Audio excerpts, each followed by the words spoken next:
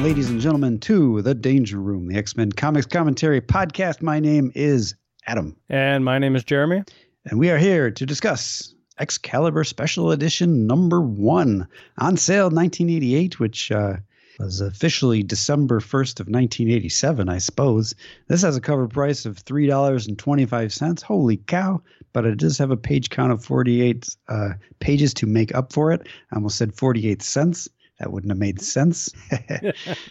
This one's titled The Sword is Drawn. And do you actually refer to this as Excalibur number 1? Special edition number 1, or whatever you said? I refer to it as Excalibur Special Edition number 1 solely because that's where what the internet refers to it as. Every source that I can find it as refers to it as that. Okay. So I don't know. I think wasn't it a Marvel graphic novel at some point? Well, so I remember when this came out, I bought this brand new off the shelf, and man, it set me back. That $4.95, like that was 2 weeks worth of allowance. $4.95. Did you buy it $4.50, whatever it was, $4.50.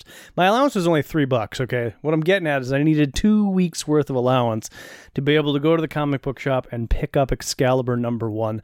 And I remember the lead up to Excalibur. I think I had friends that read Marvel Age, and so we would pass that around and we'd read up on all the information because, as you know, Adam, there was no internet back then. No. You couldn't just look this stuff up.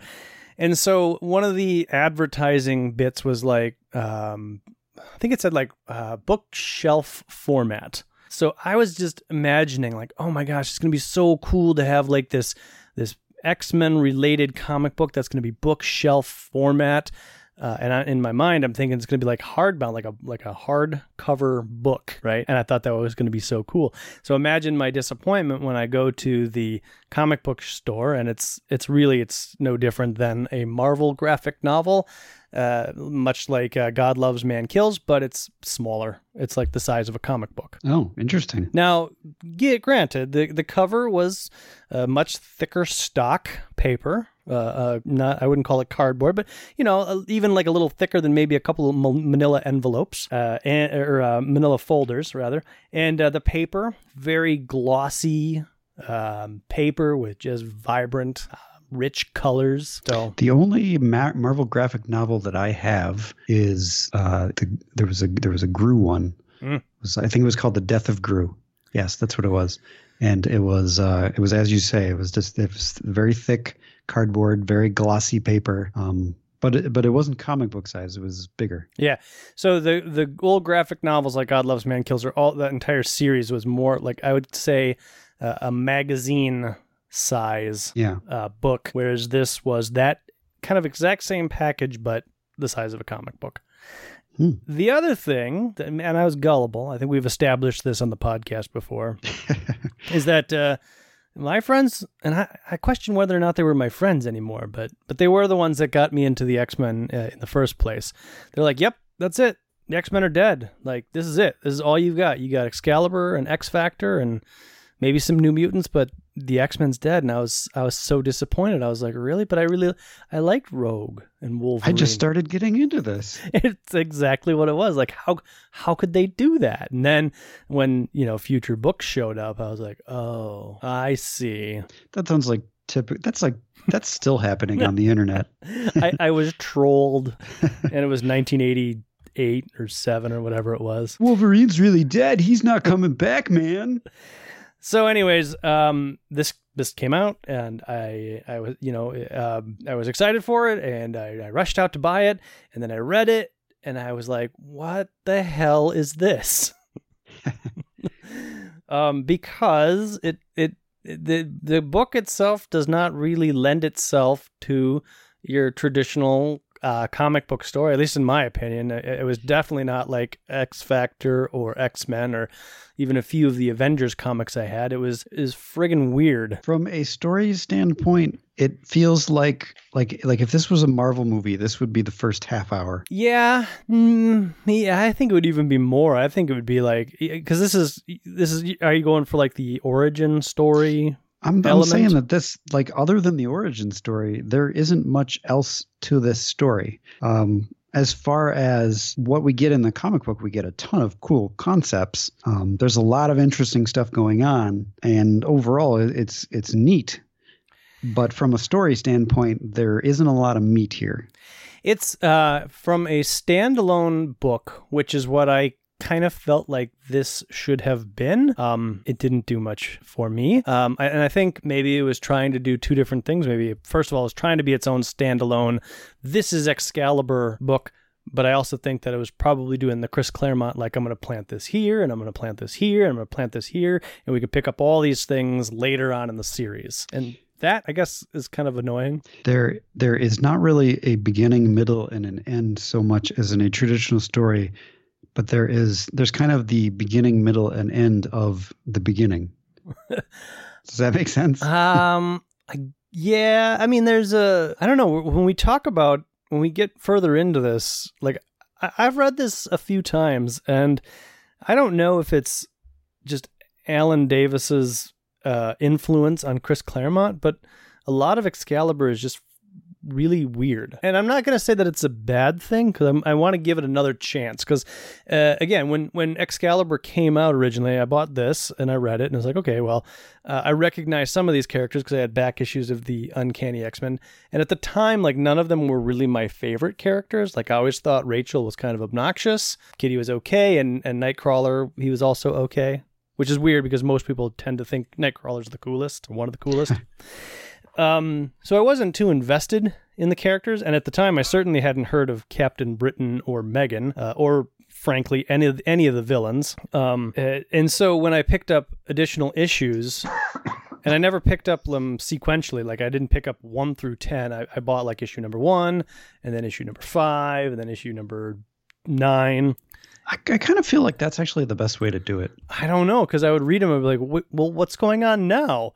Now, granted, the covers were usually really good, and this cover is no exception. The artwork, it's Alan Davis, right? So right there, you've got that.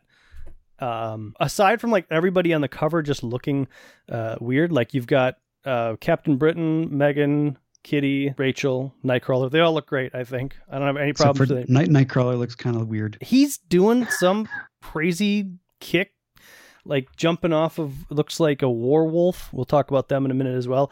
Back doing like a kick on some swashbuckling werewolf guy. I don't know. I think he looks fine. Maybe perspective-wise, he looks a little small, but even the other weird characters that we'll talk about as well, they all look great. The colors are great.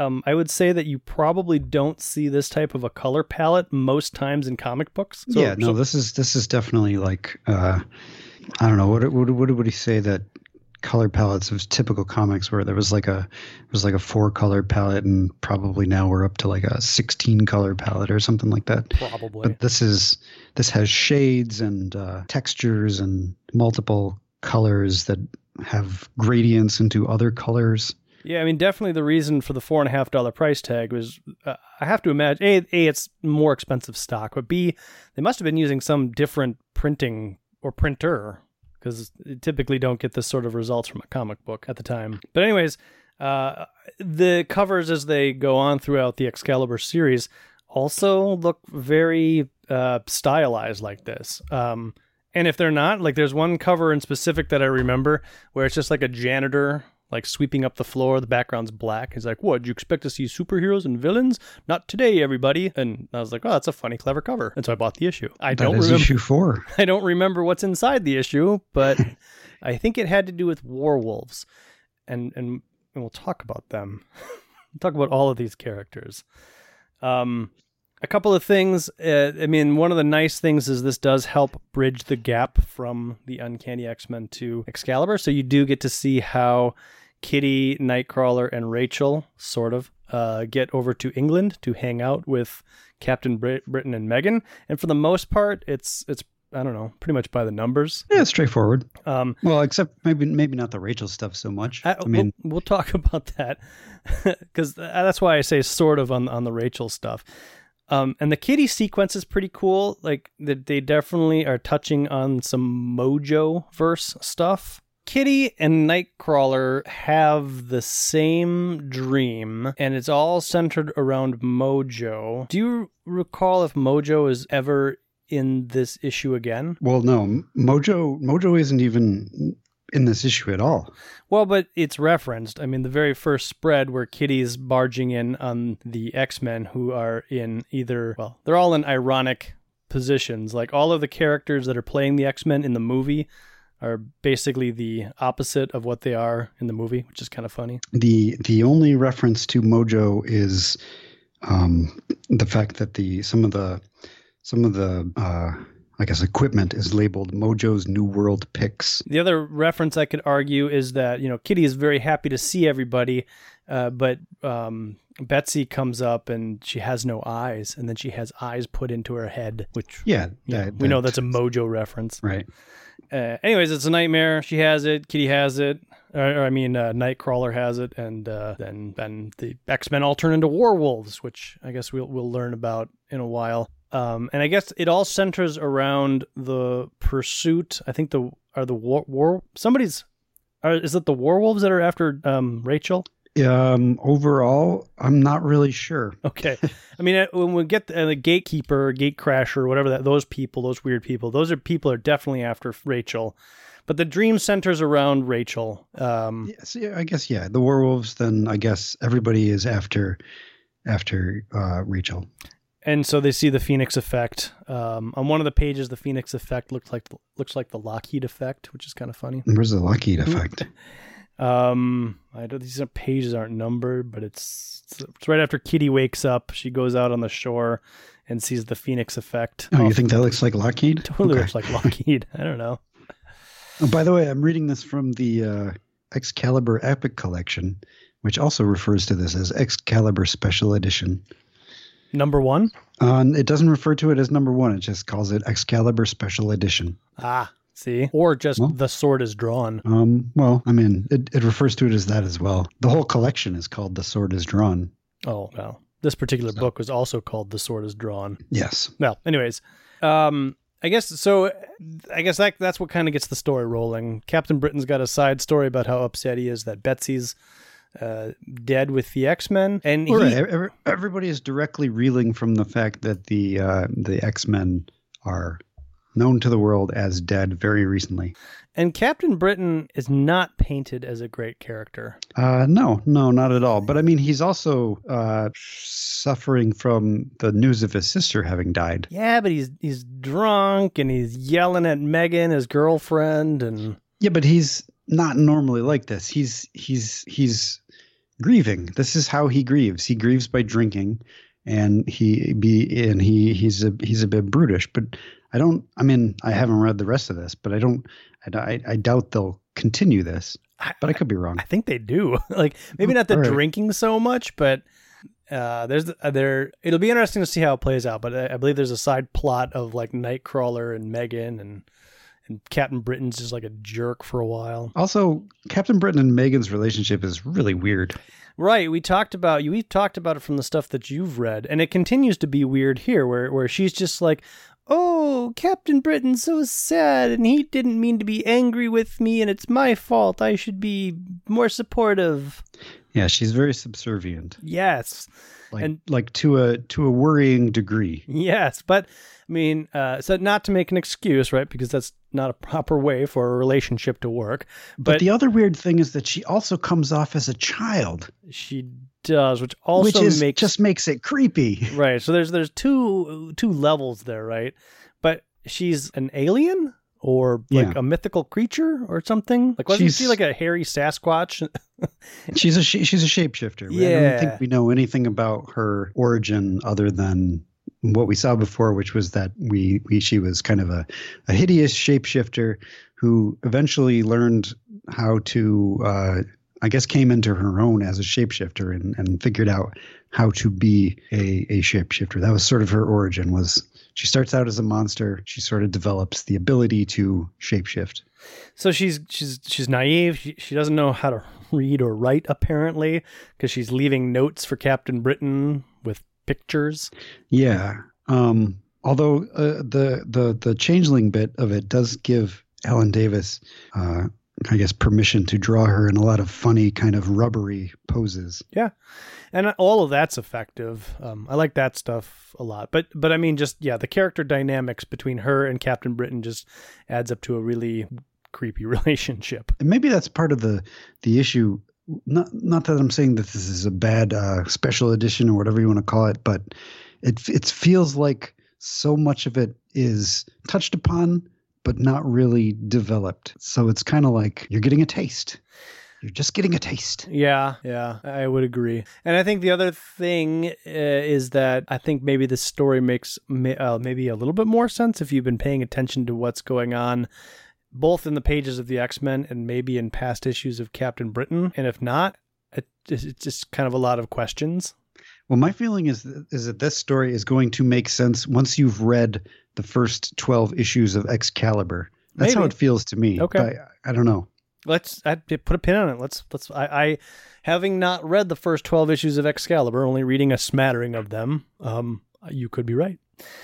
So okay, all that being said, Nightcrawler's feeling better, although he's having some problems teleporting and stuff. Then weird creatures barge in. And this is where I'm like, okay, so we kind of like, I guess maybe not in X Factor so much, but it really feels to me like the first issue of a series should introduce your Doctor Doom or your Magneto or whoever your nemesis is going to be. And in this, you just get a bunch of weird clown people. Well, okay. So a couple things. No, they are definitely the nemesis of Excalibur, but it's so weird and not traditional. No, that's definitely true. But they're also all characters from Captain Britain. Granted. So this stuff has already kind of been established, and there has already been. It's kind of like they're taking all the weird wackiness that was happening in Captain Britain, probably unbeknownst to a lot of U.S. readers, and bringing it over to the U.S. And so it feels a little bit weirder because it's unlike anything that we have had before. The Captain Britain, wasn't that UK only for the most part? Maybe a couple of like special edition magazines made their way overseas here? I believe so. I don't know how it works, but yeah, that's my guess. Because it was like black and white. It was So anyway, yeah. So a lot of this, a U.S. person, and I mean, I'm sure they printed Excalibur overseas, but yeah, I think the primary audience for Excalibur or any kind of Marvel proper comic book is going to be the U.S. So taking all these things that are like, this happened in a way that you could never have known about, and it's neat, when we come back, 30 years later, and you're like telling me about Captain Britain. I'm like, I've heard all of those names before. I can't remember where, can't remember why. Then I read Excalibur. I'm like, oh, they're all connected. Well, that's kind of cool, but there's no plan at Marvel to be like, and in 30 years, people are going to be able to connect all these dots because the internet's going to make all this stuff available. Well, I can almost guarantee that anything that was printed over in the UK made its way to the US, just probably not in the as mainstream as it would have been in the UK. Yes, definitely. I'm sure there was specialty comic books that stocked all of this stuff, but I'm sure that's what like the Marvel Bazaar thing, the black and white stuff with that was for. Yeah. Or Bizarre Tales or whatever it was called.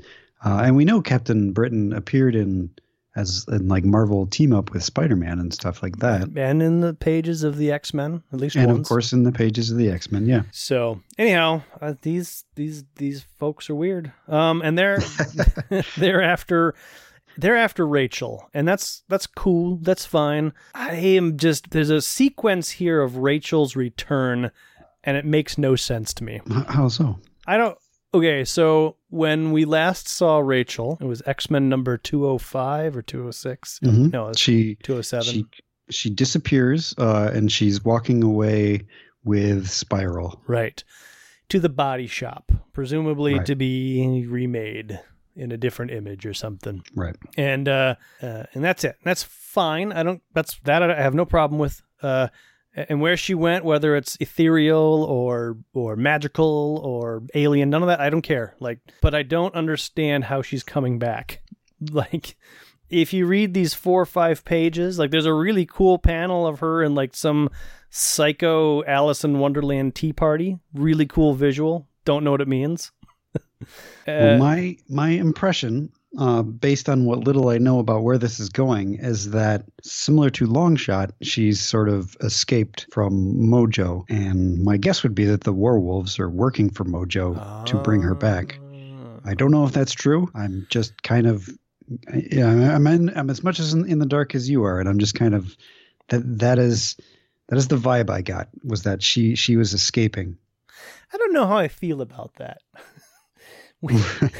I mean, I actually think I agree with you. That's a very plausible explanation. But I feel like the only reason I'm accepting this is because of that phone call we had a couple of issues ago, where I can't remember who was telling us about like the cyclical story of Longshot. Mm-hmm. And the only reason that I'm accepting your explanation is because of that phone call, which is really that interpretation of Longshot's adventures. I want to say that was Alex, who we'll be hearing from again, but I'm terrible with names, so I'm sorry if I got you incorrect or butchered your name. So yeah, Rachel has a psycho dream. Werewolves kind of burst out of the creatures in the stream, and she tears herself out of whatever that reality is. And she even says, "Werewolves, Mojo sent them after me."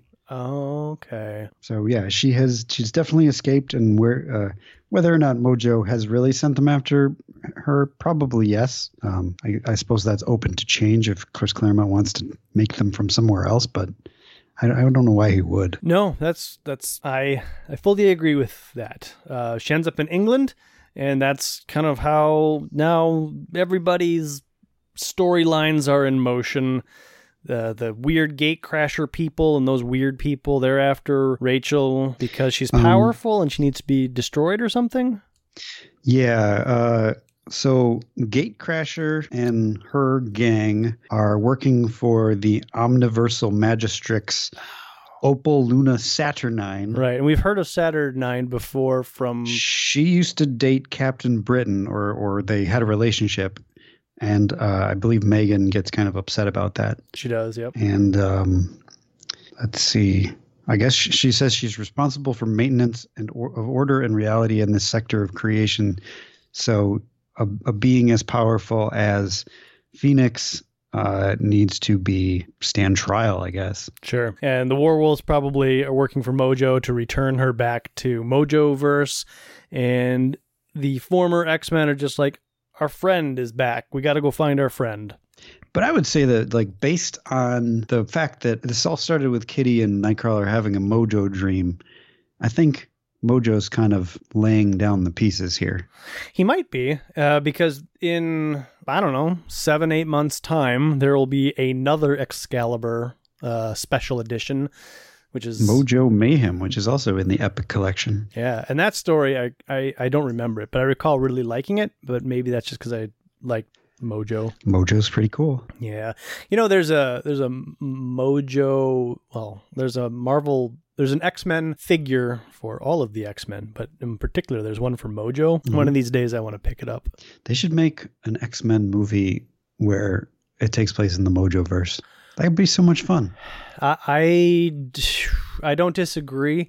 The only way that happens, in my opinion, is if they take a page from the Avengers, lay all the groundwork, get everybody into the X-Men universe, and then they can go do something wacky, like a Mojo story. Yeah, I could totally see that. What do you think of this whole X-Men Phoenix movie thing that they're not going to shelf, apparently? Is this our mini episode about the trailer? We're going to tangent just a little bit of it, but yeah, I think so. I liked the trailer. Surprisingly, I was not expecting to like it. I'm knowing that it's probably dead in the water after this, whether or not they release it will be up in the air. I'm kind of looking forward to that. But overall, I'm not. I have like a meh feeling, which I think is what is making me kind of interested in it. I kind of feel like, what's the point? Because of what you just said. But then what's the point is always, will it make money? Well, right. But what's the point in going to see it if the whole franchise is just going to be scrapped and rebooted? But then I had another frightening thought. What if like, what's his name? Kevin Feige? Kevin Feige. I'm not even going to attempt to pronounce that. Okay. You know who I'm talking about, though, right? The steward of the MCU.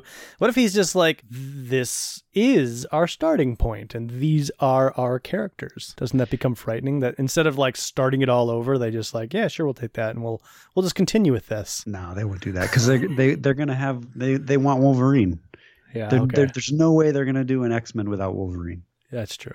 And it just feels like if the Avengers and the Marvel Cinematic Universes seems so well organized that I can't imagine they'd take this garbage ball that's the X-Men universe. Or maybe they'd take Deadpool as is and just be like, whatever, like that can just be its own thing. Right. Deadpool can say, yeah, I used to work for Fox. Now I work for Disney. Whatever. Sure. He breaks the third wall or fourth wall or whatever that is. So he could be like he could be an Avenger and a proper Avenger, but then he could like pop up in his own movie with like a weird CGI Colossus and just be like, yep. Yeah. Doing totally. Deadpool things. So that I could buy. I think what's going to happen, my guess is that because all these people's contracts are ending at Marvel, they're going to do a Marvel Phase 2. And Phase 2, the primary stuff where we had the Avengers was the primary stuff the first time around. I think the Fantastic Four and the X-Men are going to be the primary stuff. And there's still going to be a lot of weird spin-off movies, and they're all going to be kind of interesting. And well, that's my prediction. I'm all for it. I think kick off some X-Men, kick off some Fantastic Four. You've got all these characters and people, and if you can get, Scarlett Johansson for 2 days, she got a cameo in the Fantastic Four. Supposedly she's getting a Black Widow movie. I'll believe it when I see it, though. They've been talking about that forever. I heard that as well. I'll go see it. Yeah, but that's my point. Is that they don't, in my opinion, they never have to, and they won't, right? Make another Captain America movie because I think his contract is up. But they don't have to make those solo adventures anymore because, in my opinion, most of them, like when you look back on them, I was thinking about this the other day, like. The original Iron Man was, I thought, really good. And then the next Marvel Cinematic Universe movie that I really liked was The Avengers. Yeah, you might be right. And you got Thor in there. I think you got Iron Man 2 is in there. The Incredible Hulk is in there. Oh, that was the worst. Yeah. I really had high hopes for that too. Ed Norton, Yeah. Thought he could do it justice, but that movie was terrible. Yeah. Yeah, but Phase 2 has, or the second part after Avengers has a lot of memorable stuff between Avengers and Avengers 2, and then Avengers 2 and Avengers 3. There's a whole bunch of stuff. Don't get me wrong. They're perfecting the formula. Absolutely. I mean, yes, the old ones are, they're just kind of showing their age. But I mean, we don't get here without those, so you can't throw them under the bus or anything. Yeah. Anyhow. What about the New Mutants horror movie? Oh yeah, I forgot about that. I saw a trailer for it like 6, 7, 8 months ago, and I was at the theater, and I was like, "Oh, this looks awesome." Yeah, it looks like a horror movie, which could be fun. So, in my opinion, like whatever they do with the Marvel universe and the X-Men universe, like that movie could still come out, and I don't think it would matter. And the casting was pretty good on that too. Like people actually looked similar to the comic book, which never happens. Anyways, I think we digressed there for a little bit. It's our show. We can do what we want. Back to Excalibur. There's a really nice bit between Nightcrawler and Captain Britain. And Nightcrawler kind of gets Captain Britain back up to from being a drunk, essentially. Right. Stop being a drunk. Get over yourself, he says in 4 pages. Yeah. But I think this also sets up the relationship between Nightcrawler and Captain Britain in the series. Like they're teammates, but there's always kind of like a little bit of a friction between the two of them. It's weird that everybody like Kitty and Nightcrawler, after having one dream with the werewolves, where they meet the werewolves for the first time, suddenly they just feel like they know the werewolves. Oh look, it's the werewolves. Yeah. I don't like that. And how about those are the creatures from our dream? Yeah. That's weird. And is this the first appearance of werewolves? It is. I had to look it up because at some point I got confused about whether maybe they recognized the werewolves from a previous adventure. So I had to check. And no, this is the first appearance. Dang it. Yeah, so I don't know. I feel like, I don't know. I think the Warwolves are a neat idea, but I don't know. It doesn't go anywhere for me. They all look like T-1000s before T-1000s, so that's kind of cool. Yeah. The Gatecrasher villains. I like this green lizard guy that has like 3 pouches that he can like eat people, but he's not really eating them. He's just capturing them. He looks like he swallows them whole, the same way a snake swallows something. Just kind of a slow sucking in, and then he pops them into his, or is it she? He or she? I don't know. And but it's like the little pouches are like a mucus because Nightcrawler's able to cut through them and the bodies kind of slide out. Yeah, so this green creature who's probably has a name. It does. I just can't remember what it is. It has caught Rachel, who is just wandering the streets of London, and at the mansion it caught Megan, who was visiting Kitty, and as also Kitty. Yes. And that's the other thing is like Kitty and Megan seem to have a weird prior relationship, and we know that they met in the one where they all turned to the ex-babies. Megan wasn't there for that. Was she there for the other one where Kitty and Doug go in, or no, that was where Psylocke and Doug go into the Mojoverse and Captain Britain's there? Was she in that one? I don't remember. Well, I have to imagine if she wasn't in those issues, she was around. Yeah. Well, I think earlier on, Megan's like, what do? I don't know what to do. Captain Britain, he's so upset. I know. And I just thought she was going to go back to the mansion to go find X-Men to talk to, because that's those are the only other people that she knew. But she knows that the X-Men are dead. So she goes to Muir Island where she also knows that Kitty and Nightcrawler are, which I don't know. I guess we just have there's a lot going on that we don't see. Yeah. And we just have to take for granted. Megan has a prior relationship with the X-Men. We never saw that, but okay. Muir Island is apparently keeping up with Captain Britain and Megan. Was she in X-Men Annual number 11? Which one was that? It's where Wolverine becomes a god in the Citadel. Was Captain Britain in that one? Captain, he was. Yeah, he was. Yeah, because Megan and Captain Britain had like kids, and they were normally like, "Come, Betsy, be our housemaid. That's your dream." And she's like, "No, I want to be a powerful person." So at that point, but Kitty was in a tube at that point, right? Well, maybe the X-Men explained that off panel, and we're like, "Oh, I'm going to start visiting Kitty." Here's what I think. The X-Men knew that at some point there would be a mutant or another creature that was going to be a part of their extended family that couldn't read. So most of the files are done in pictures. Well, that's nice. So Megan went through the files, but the picture files, and she's like, "Oh, okay, Kitty's named like a cat." And then, yeah. That's what happened. They had to have maybe they're like pen pals. Well, yeah, sure. Although Megan can't write. They're picture pals. they're picture pals. Yeah. They send each other videos on VHS. So there's also this like flying baby creature that makes Kitty fat, which is kind of fun. It's like those are the 2 favorite characters of mine, the green membrane sucky up guy, and then this floating baby thing. I think most of these are new to this.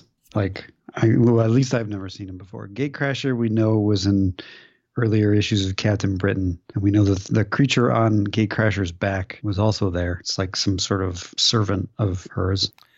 So they fight, right? And not to leave it as like a generic they fight. It's kind of like a Mexican standoff where like Gatecrasher gang is walking around and the Warwolves attack, and then... Well, it's supposed to be one of those things where like all of the opposing forces meet up at the same place, and the ensuing fight is kind of messy and fun, but mostly it's just messy. Yeah, there's a little bit of fun. I think it's cute when Gatecrasher, who is like this really big being, is touched by somebody and then she shrinks, or he shrinks. I don't even know what Gatecrasher is. It's androgynous when they shrink. And then Kitty punches Gatecrasher across the face, and Gatecrasher falls over, and like that's the end of the fight. When Werewolf cuts the 3 pseudopods in the back of the green guy's back, it looks like it kills this. Well, Nightcrawler dodges. Oh, you're right. Into that area, and then the werewolf slashes it accidentally. So yeah, Nightcrawler sets up the punch. But I feel like this poor green guy is dead. Maybe Body Bag. That's the green guy's name. Body Bag. That's a great name too. What about the flying baby? What's the flying baby's name? The flying baby's name? Baby Flyer. There's like a octopus guy that's got 2 normal legs, but then like 8 tentacles. The flying baby's name is Joy Boy. Oh. And then you've got like a snake woman who kind of looks like Bride of Frankenstein. I'm pretty sure they all don't have names. Or I bet you they do all have names. Well, I know they do, but I mean, they don't all get named in this issue. That's very possible. Let's see. Let's use the power of the internet to figure this out. We got Gatecrasher. Okay. Who's the main one. Yep. Yap, who is the one who sits on the shoulder of Gatecrasher. Okay. Kind of Scatterbrain. Like, Yap is kind of like what? Salacious Crumb. Salacious Crumb. There you go. Scatterbrain, Pharaoh, Ring Toss, Thug, China Doll, Waxworks, Body Bag, and Joy Boy. So China Doll, Waxworks, Body Bag, and Joy Boy are all new. Thug, Ring Toss, Pharaoh, and Scatterbrain, and Gatecrasher and Yap have all appeared before. Great. So everybody goes their separate ways. The werewolves, they're all damaged. They're like in the sewers, and there's like a small werewolf. There's like a mutilated leg werewolf. And then the Gatecrasher gang, I guess they're defeated because Kitty punched out Gatecrasher, so they teleport away. And everybody's happy that Rachel's back. And why wouldn't they be? Rachel's great. Yeah. So it's a great reunion. I think are they on Muir Island, or maybe they're in England? I don't know. They're together, all at a campfire, just kind of chit-chatting about what's going on. And they're all about to go their separate way when they decide to forge a team. And it's going to be like King Arthur and the Knights of the Round. And the X-Men are dead, so this is pretty much all you're going to get. Right. There's no more X-Men comic books, people. Did you get a romantic vibe between Rachel and Kitty?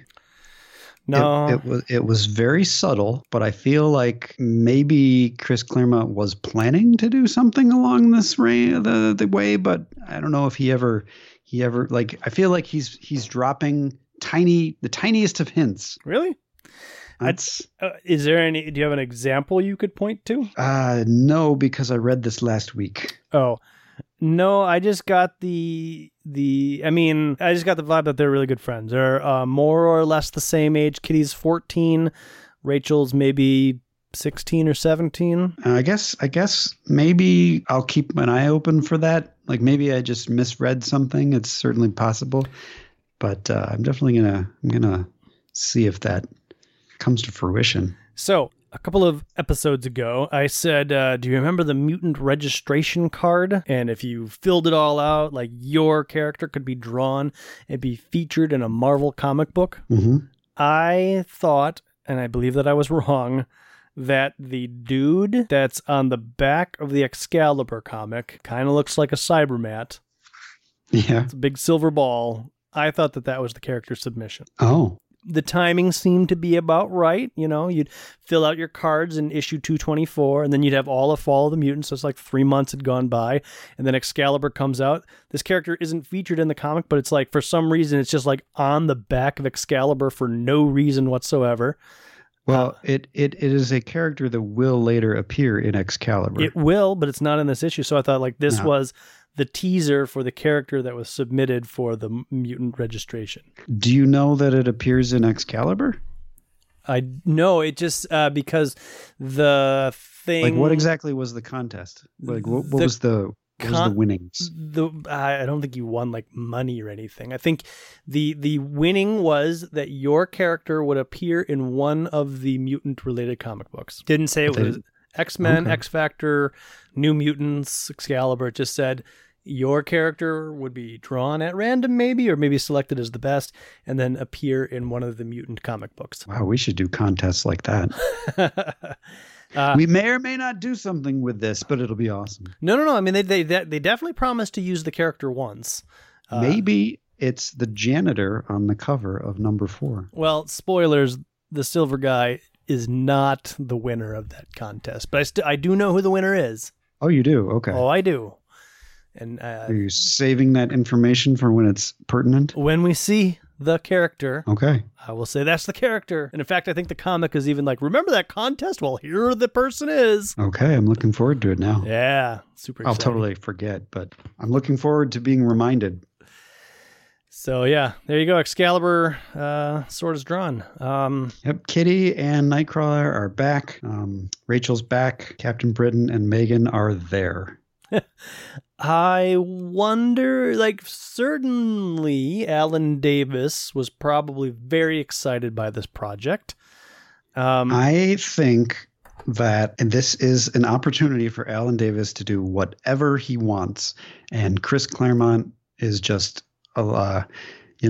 maybe steering him a little bit. But for the most part, I think he's just trying to make something out of the chaos and having a ball. And I'm not right, and I'm not saying that's a bad thing at all. And I would agree. I don't think so. In fact, I've read in places where Chris Claremont was supposedly really easy to work with, so much so that he'd be like, "What do you want to do?" "Oh, okay, that's a cool idea." And then he just kind of like put the dialogue together and let the artist just kind of go crazy with the story. Crazy with the cheese whiz. And I also think Chris Claremont, isn't he from England? I think he's from England. I believe so, yeah. So this is maybe just like like a dream project. Like he gets to write about jolly old England. Alan Davis is Alan Davis, who was probably pretty prominent at this time in the 80s. He's probably one of the best artists working. Yeah.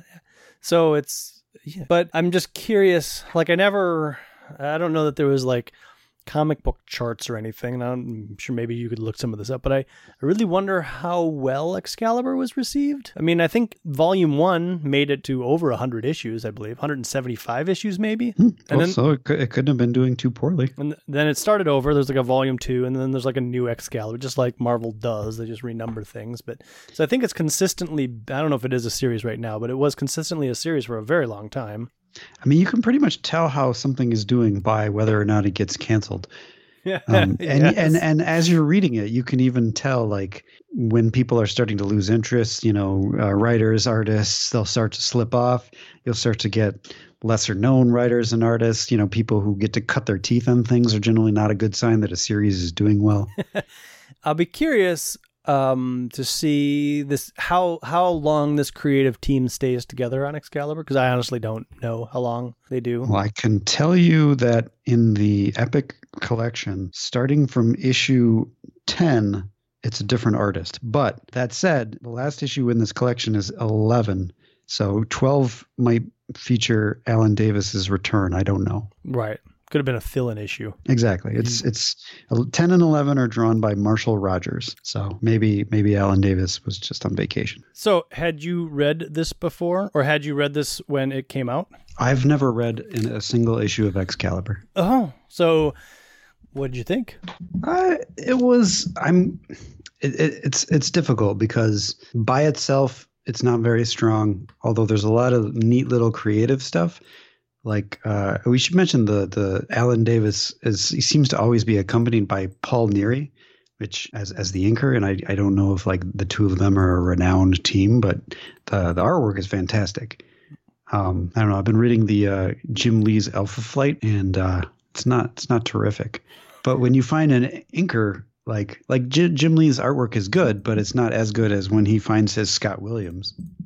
Right. So I don't know. So maybe Paul Neary is pretty important. I've never seen Alan Davis without Paul Neary, I guess. At any rate, like it's okay, but it has me curious to know what's going on. I kind of really didn't know what was going on. Exactly. And I think the only reason I bought future issues was because the artwork was good. And as we've talked about before, I was more of a style over substance person when it came to as an adult. I would probably buy this, and just probably because of the art and just to see where these two wacky creators are going to go. Like I love that stuff now. As a kid, probably wouldn't. Right. Which, and again, the comic itself, I think, was like $1.75 in a time. Was it on the nicer paper and all that stuff? Yep. So it was always kind of like, well, do I have enough for it? No, I guess maybe next time. I got to save my $1.75 for Wolverine.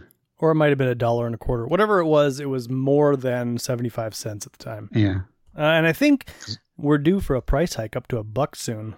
I think we already hit it. No. I think it was last issue. I don't think so. Because I'm looking at the cover to Power Pack number 36 right now, and it is $1, and it is from April, and we just covered the April Uncanny X-Men issue.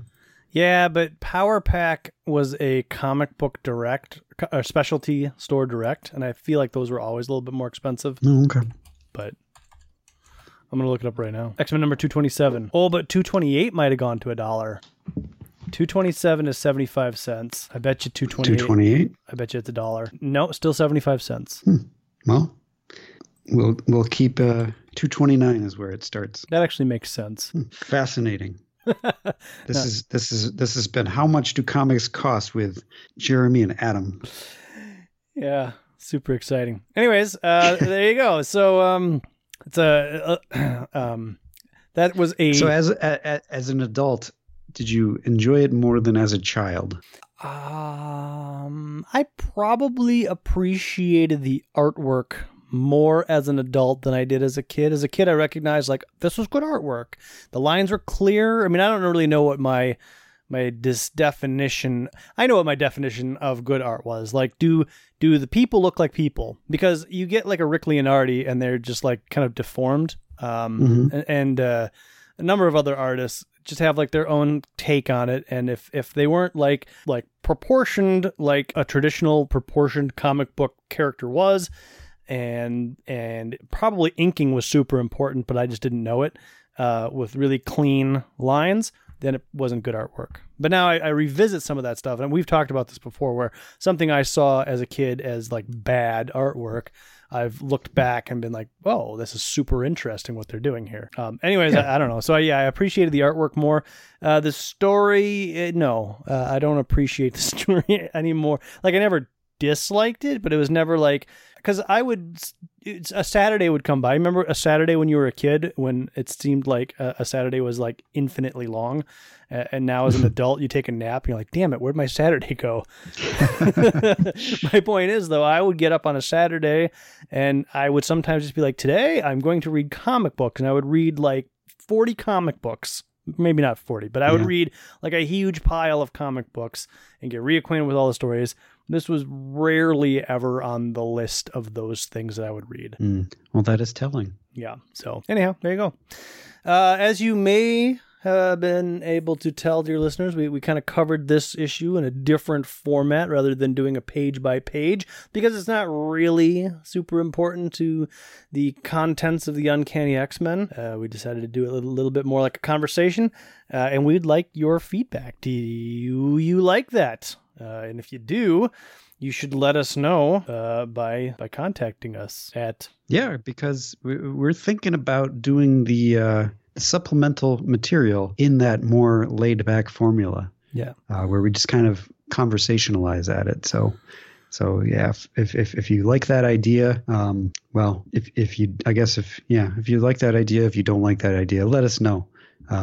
We might try it anyway. Yeah, but if you absolutely hate it, maybe we won't. I don't know. I don't know why we're asking you this stuff. We're going to do what we do. Yeah. Although, we will listen, I guess. We'll take it into account. Now I'm just rambling. You're kind of all over the place. How can you contact us? www.xmenpodcast.com, facebook.com /Danger Room Podcast. Tweet us at Danger Room Go. You can email us, dangerroom@xmenpodcast.com. We're on iTunes. Go out there, search for... us, Danger Room's the first podcast that'll show up. You can leave us a rating, subscribe to us, leave us some feedback there if you'd like. You can call us at 501-GET-X-Men. That's 501-438-9636. And now you can also support us on Patreon, because that's what everybody does. It's Patreon. Yeah, our Patreon is slim pickings right now. It is at patreon.com/dangerroom.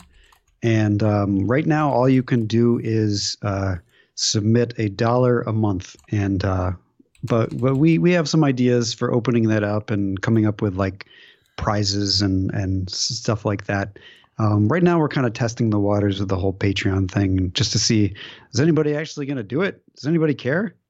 I listened to some podcasts that are Patreon supported, and apparently some people do actually go out to Patreon and give them $1 or $2 or $5 or whatever. So people do it, or we're just being lied to. It could be just a big scheme for Patreon to get all the money and the podcasters don't get anything, in which case that'd suck. Well, we'll find out. We'll report it to you. So here's the challenge. And help us find out by 10 of you going out and becoming a Scootin' Futzer with us at the $1 contribution level. And we'll tell you how much money out of that $1 we got. Does anybody do that? Oh, did we sign like an NDA? Can we not do that? Oh, we did actually sign something. I didn't really read it that well, though. Or no, that was actually, you know what else I did today? I tried to sign us up for Spotify. They had a huge thing that you had to read through. I'm kind of worried that I signed away my first child to Spotify. But it was very difficult, but we're probably not going to hear from them for like several months.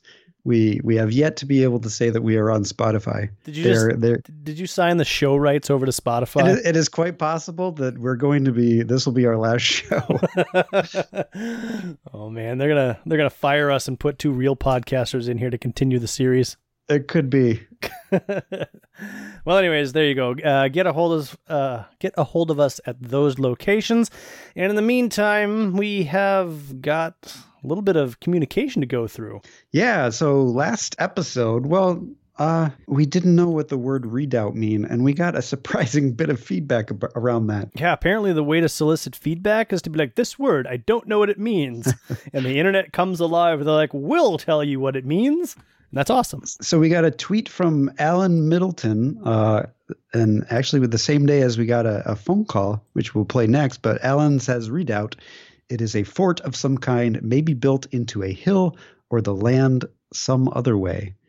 And then we got a phone message. I believe this is from Alex. Hi, Adam and Jeremy. This is Alex, long-time listener. You were confused about the meaning of redoubt. A redoubt is a temporary defensive structure. Ironically, Colossus, being Russian, when Russia was attacked by Napoleon and the French, they won several battles by using a series of redoubts to fight and retreat and wear down the French armies. Colossus's usage here is kind of a Claremontism. I think usage of a word that kind of applies but really doesn't. Well, be well. See ya. So after listening to that message, it was totally Alex that called in a few episodes ago to tell us about Long Shot. So this Alex guy's filled with information. Yeah, he's very helpful. Keep being helpful. We love hearing from you. And anytime you want to fill in some gaps or answer stupid questions. They're not stupid questions, Adam. I mean, our the things that we don't feel like looking up for ourselves. Our lazy questions. There you go. We also got Tom Callan. He let us know, he contacted us. He said, just discovered your pod. He began reading X titles last year, beginning with 1963's number 1. He's currently at 224. That's a lot of reading. He's probably already ahead of us. I'm currently at number 224. So finding you guys right now is perfect timing. Looking forward to checking in with you as I progress through my reread. Yeah, so we're not. Oh, he said reread. Okay, I gotcha. Yeah. I missed. So he's probably not going to wait for us, and he's probably going to end up doing a reread. Yeah. Well, welcome. Glad to have you. That's all I got. We also got a message from Lee Blander on the Twitter, which said Wolverine's retractable adamantium teeth would be a great name for a band. I'm thinking that's more of a song title. Well, from what band? Maybe Retractable Teeth is just the band. And then they have a song called Wolverine's Retractable Teeth. Wolverine's Retractable Adamantium Teeth. We could be sure. The title of the song would be WRAT. It'd be like W.R.A.T. Oh, like rat. Rat. So that's the metal song. Retractable Teeth. Gotcha. Yeah. I don't disagree with that either. Adrian Bundy tweeted us, please don't stop doing side issues. So more calls for keeping that. He enjoys getting the full panorama. As an X-Men only reader, I love hearing what the randos are doing in the Marvel Universe. Keep up the great work. So yeah, we have not gotten any messages saying that we should lose the side issues. So we actually do listen to you, I guess. I was wrong in my weird rant earlier.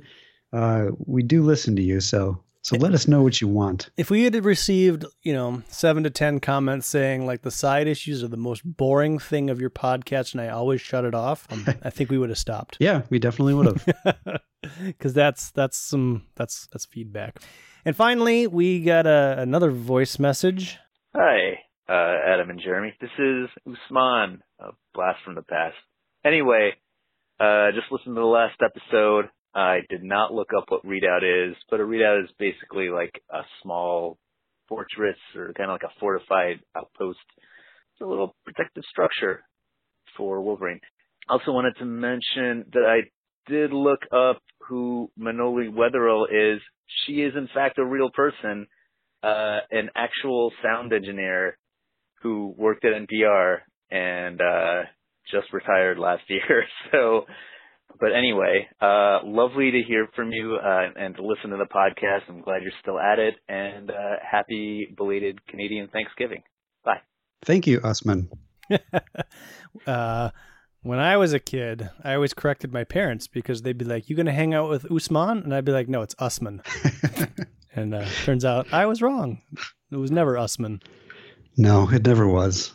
I then, after reading that message, was like, I have to go find Manoli. So I also looked her up. I found that current article, current.org, I think it was, picture of her. She looks like just an older version of what was drawn in the comic book. She got like red hair and like a kind of maybe a shock of white or gray or whatever, but I feel like Manoli in the comic book kind of had funky hair, and this woman still has funky hair, and it was all about her retirement party from NPR. And so I tried desperately to find her email address. I didn't try desperately. I Googled like 3 things, couldn't find her email address because, again, lazy.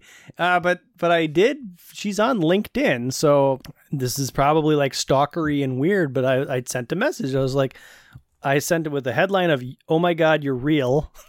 Oh boy. Felt like let's not bury the lead. Like if somebody's going to get like unknown message and the subject is, "Oh my God, you're real," well, you're either going to be like, okay, this weird stalker wants to kill me, or I'm going to read this because this looks interesting. Or option 3, more spam. Well, that could be too. So in there I put in like, I read about you in X-Men comic books, and up until today, I thought you were just a mythical creation of Chris Claremont's as a sidekick for Neil Conan. What a shock to find out that you're real. Congratulations on your retirement. And then I asked her a couple of questions about like, how did this come about?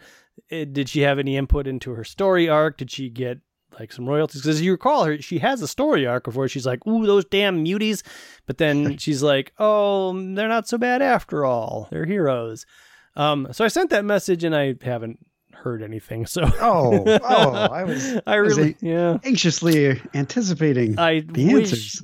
To God, I could be like, "And here is a recorded interview that I will play now." But no, she probably did see it and be like, stalker or spam, or went straight to her junk mail. Or maybe she's like, "I don't work anymore. I don't even log into LinkedIn." So maybe it wasn't the best communications vehicle, because it's hard to tell, LinkedIn is one of those things like Pinterest where like you click on a link once and all of a sudden you have an account. I don't know if that's happened to you. Like I've done some things where I'm like, I want to do this thing, and it'll be like a creative project, and there's like a thing on Pinterest, like you can do this thing, and you'll click on the link and it'll be like, "Congratulations, you're now a subscriber." And you're like, "What? I don't want to be a member of your page. I just want to look at this person's neat thing."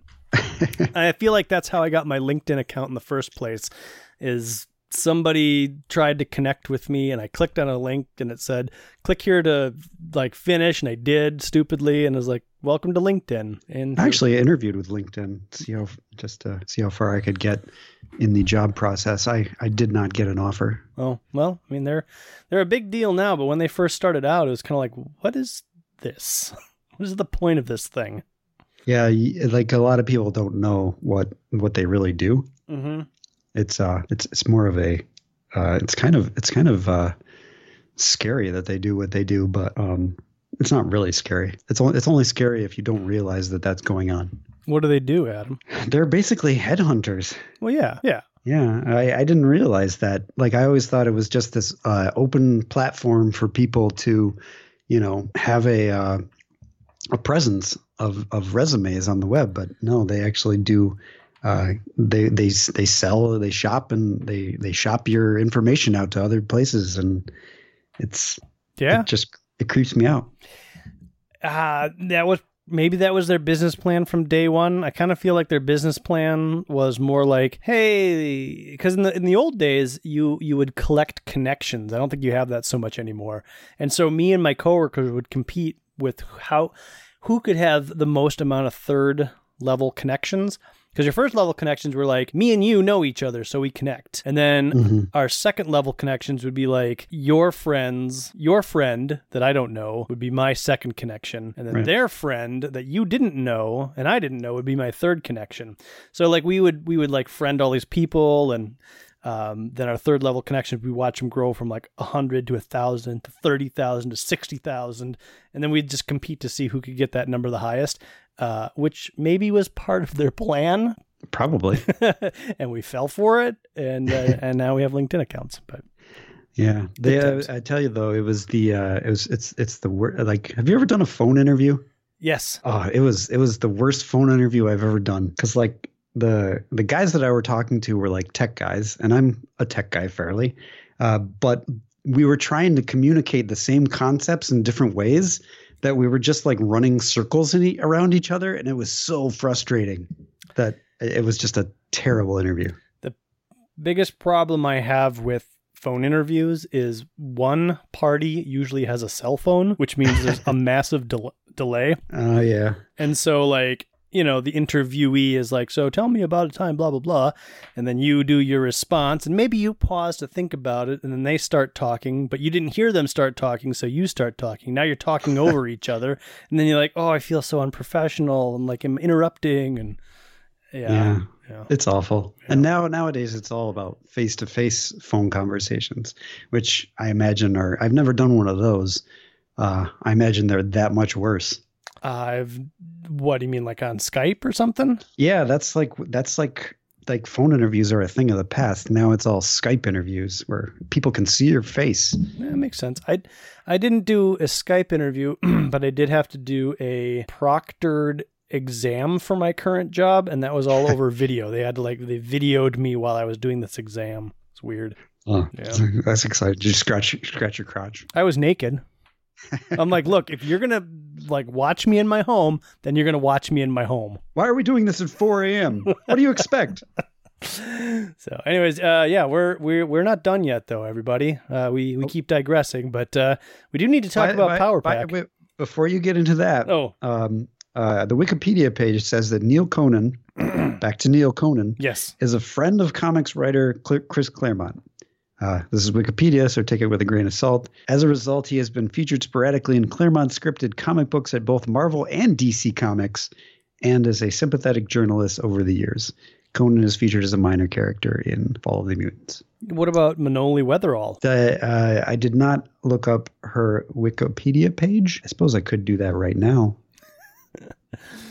Manoli Weatherall is a friend of Chris Claremont's. And was you can find her on his LinkedIn page.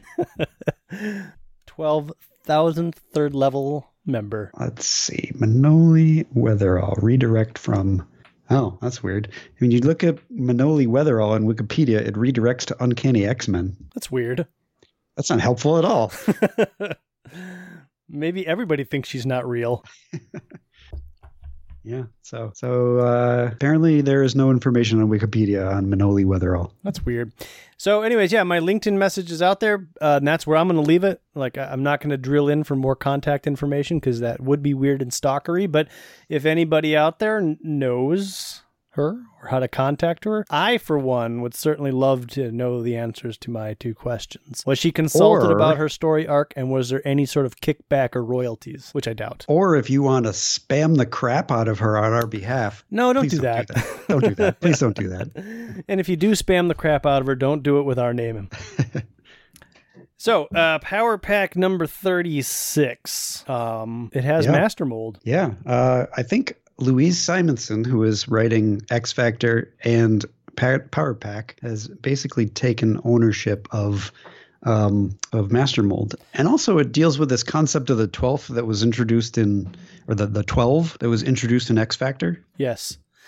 But this is written and drawn by John Bogdanove, and it's in nurturing and inspiration by Judy, Wheezy, and Walt. So Walt Simonson. Who's Judy and Wheezy? Wheezy is Louise. Ah, okay. Then your theory holds. Judy, I don't know who Judy is. Okay, Judi Dench. Maybe she was involved with comics for a little while. Probably that's what it is. And this is an interesting issue. Features little Franklin having his little visions as he does. Franklin is the 12th of the 12. Right. And we actually somewhere in here we learn a few more. I don't know if we're keeping track of who the 12 were. It's on page 9. Yeah, we get to see a couple more of them. Apparently Apocalypse, Professor X. Well, now wait a minute. Is that Apocalypse? Because this guy has fangs. Doesn't Apocalypse have fangs sometimes? Everybody has fangs when Mark Silvestri draws it. I mean, doesn't that count for anything? This isn't Mark Silvestri. This is John Bogdanove. I know, but I'm just saying, if this was a Mark Silvestri drawing, Apocalypse would have fangs. Therefore, Apocalypse sometimes has fangs. I agree that the intent is for this to be Apocalypse, but it doesn't look like Apocalypse. The guy up in the left-hand corner, I think most people would leap to the conclusion that it's Professor Xavier, but I think it's Vanisher. Oh, man. I knew you were going to say that.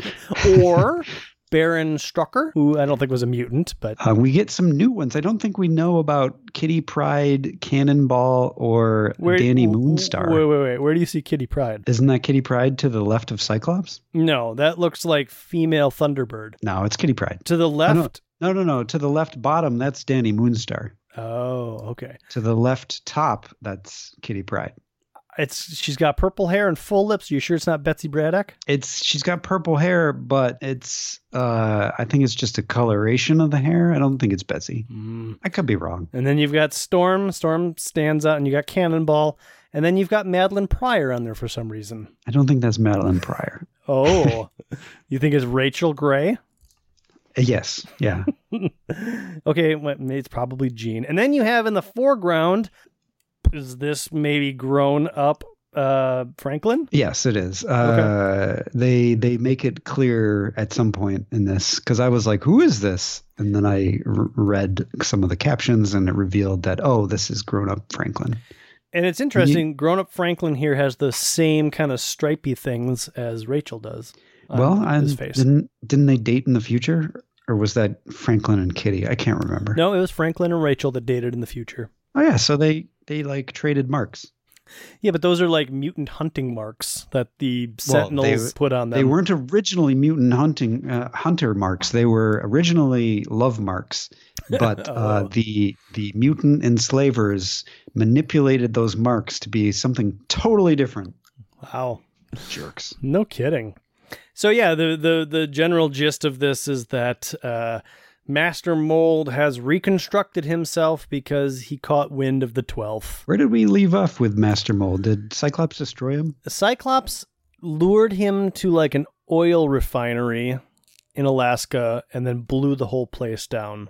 So we didn't actually see him destroyed? We saw him destroyed, but I think at the end of the issue, we saw like maybe some metal twitching. Okay, so Master Mold, through some means, does rebuild himself. Oh yeah, totally. And we see like tiny little pieces of him, and he uses a ship that's sunk into the ocean to rebuild himself. Oh, and here's where we see the full body of Franklin. Yep. 3 phases. We got little Franklin, who is a nervous system, and then future Franklin, which gets a sort of costume. And then you got 4 phases of Franklin. You got like embryo/baby. Then you got toddler, and then you've got maybe like teenage superhero version, and then you've got like godlike Franklin. Future Code Fax Data Tattletale / Ultiman the 12th. Richards Franklin B. So at some point he's going to rename himself from Tattletale to Ultiman. It's canon. It makes sense. I mean, his dad was Mr. Fantastic. Where are you going to go from there? Yeah, Ultiman. Sure. So yeah, he's been having these nightmares. He doesn't want to tell the Fantastic Four because they're going to have a sleepover at the Powers' house. And Franklin's like, well, if I tell my parents about my bad dream, I won't be able to have a sleepover with my friends. And I really want to have a sleepover with my friends. So it's good kid logic. I buy it. And, kids are at the park and Master Mold attacks. Yeah, and the Power Pack kids have to use their powers and ingenuity to kind of figure out what to do because Master Mold's pretty unstoppable. Well, Master Mold's super powerful, and the Fantastic Four isn't. Their powers have switched, as we've talked about in previous supplemental portions of our comic, and they still haven't quite adapted to their power sets. And they also want to keep Franklin on the side, so they keep and plus Franklin is afraid, so they keep kind of putting him far enough away that Master Mold has to go after him. Well, they also do that because Franklin's dream showed Master Mold stepping on and squishing Franklin. So if they keep Franklin as far away as possible, then the dream can't come true. So they are basically able to use their powers.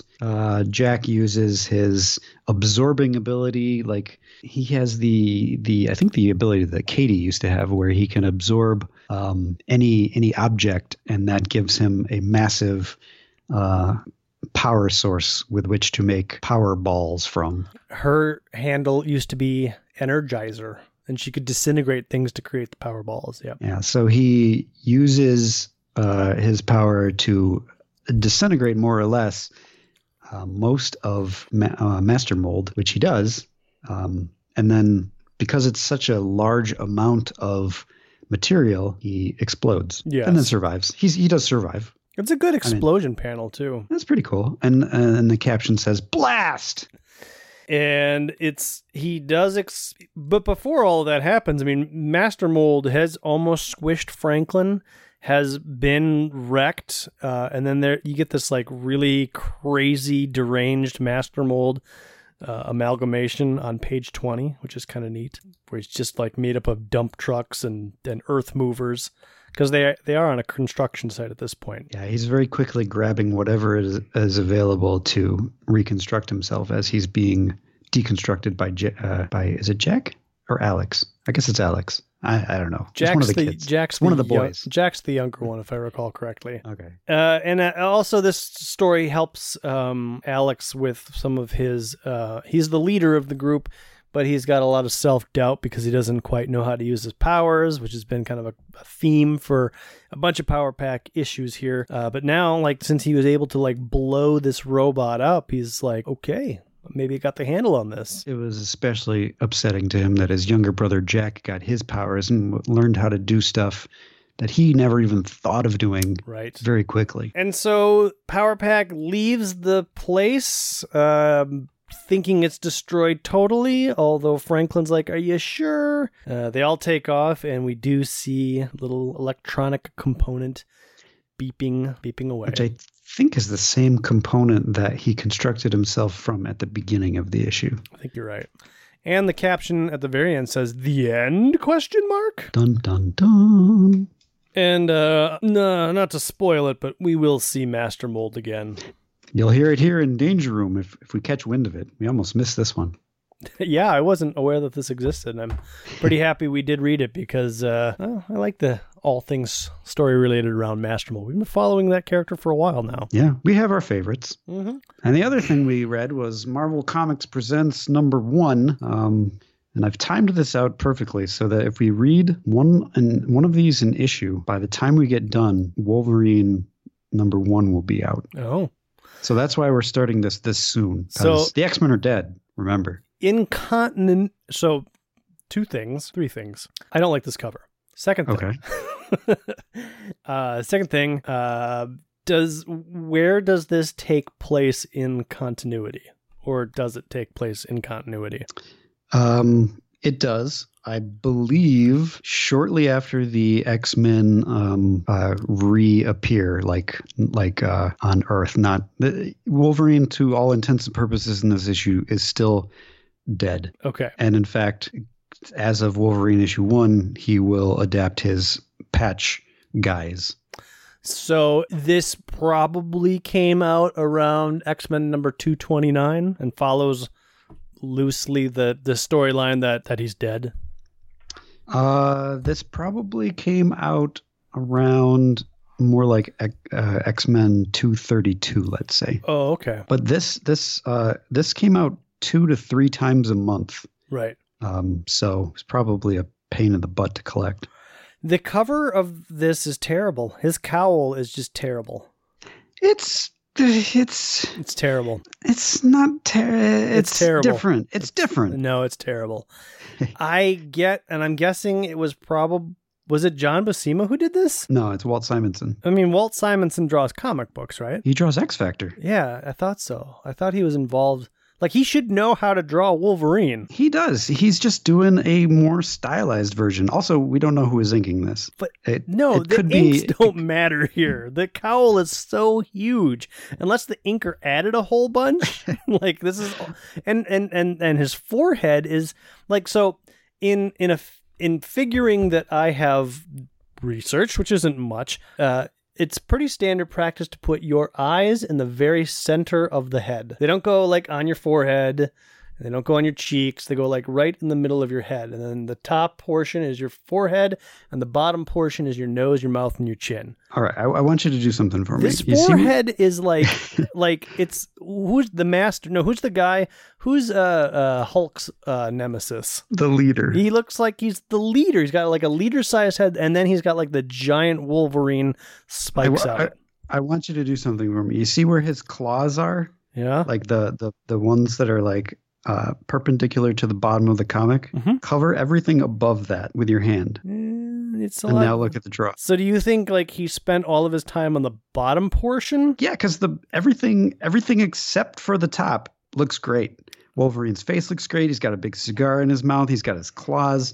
They're kind of connected. They got a little spark thing. His body is solid. It looks like a good proportioned body. He's kind of short. It's a good drawing. The only thing is, yes, if you focus on his ginormous rabbit ears, then it's the focal point of the cover. There's like a target right next to his head. Like everything in this picture leads you right up to his stupid looking head. I will tell you though, I did not notice that until you pointed it out. Really? Yeah. And now if I do cover up the rabbit ears, yeah, it's great. It's good drawing. But that takes everything away from me. I didn't even notice it. There's a weird wind coming from behind his rabbit ears. Oh, I guess it bleeds into the Silver Surfer on the other side. Yeah. Okay. Yeah. So there you go. I didn't actually read this, so it's all you, Adam. Oh, there's not a whole lot to say. Basically, Wolverine is in Madripoor, which I think is the first time Wolverine's been in Madripoor. Madripoor, of course, you know as the city from New Mutants. Yeah.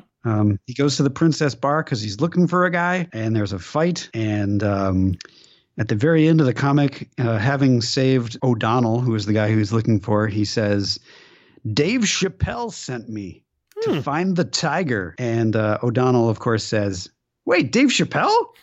Seriously? That guy's hilarious. I thought he canceled his show too soon." But then he says, no, Dave Chappelle is dead. And everybody draws their guns on Wolverine. And that was part 1. These are like 8 issues long. You could read this in like 5 minutes. It wasn't that I didn't want to read it. It's just that I didn't get around to it. And then it was recording day. I was like, well, Adam will read this. And I did page through it and I'm like, nothing important looks like it's happening. Obviously we're setting up a story, right? Like whoever this Dave Chappelle is and the shotguns and stuff. And we're going to get probably into like not Wolverine. I mean, he'll put on the costume, of course, but isn't this more, I don't want to say like spy Wolverine, but more like mystery adventure Wolverine. This is setting the template for where I think the direction Chris Claremont wants to go with Wolverine is. So yeah, I think he's kind of fooling around with Wolverine as this sort of private eye type Indiana Jones-ish sort of character. Now, he's only in costume in one panel on this, and that's probably just so that the common viewer can be like, oh, this is a Wolverine story. It's the establishing panel. Like, the guy with that weird hair you see later, it's him. It's this guy. Yeah. I guess we'll find out as we continue reading the comics. But do they even bother trying to handle the fact that there's Marvel Comics Presents Wolverine, and the X-Men, like all happening simultaneously? I don't know. I know that Wolverine is not in every issue of Marvel Comics Present, and it's not until later that he becomes a mainstay of every issue of Marvel Comics Present. Right now, this is just a story that is, I believe, the lead-in to Wolverine #1. Yeah, I thumbed through a lot of Marvel Comics Presents just to try to figure that out. And you're right. I think he maybe has 2 stories, and then it goes to other people. But I think an X-Man is represented in every issue of Marvel Comics Presents. Yeah, it's like Colossus and Cyclops. And then I think after Colossus and Cyclops, I think they just decided, like, these people are boring. Wolverine all the time, and then it's like nothing but Wolverine till the end of Wolverine sells comics. Yep, put him in there. Yeah, I mean, this is we're starting to get to the period, like, because once Wolverine has his own comic series, the question starts to become like, how can Wolverine do all this? Right, and they do deal with it a little bit in Uncanny X-Men, and we'll talk about it when we get there. We got a ways to go, but there's still a lot of Wolverine not with the X-Men in his own comic, like in Madripoor or in places where the X-Men aren't. Yeah, I don't know how it's going to work out. But he's looking for Tiger, who is, I'm assuming that's Tiger, and we'll learn more about that next time. This issue is called The Good Guy. The next one's called The Bad Guy. Get out of here. Nope, I'm not joking. No, seriously, get out of here. Oh, all right. Well, this has been the X-Men Comics Commentary Podcast. Yes, and we have run a little long this episode. So long in the tooth? A little bit. So until next time, my name's Jeremy. My name's Adam. And the Danger Room is closed.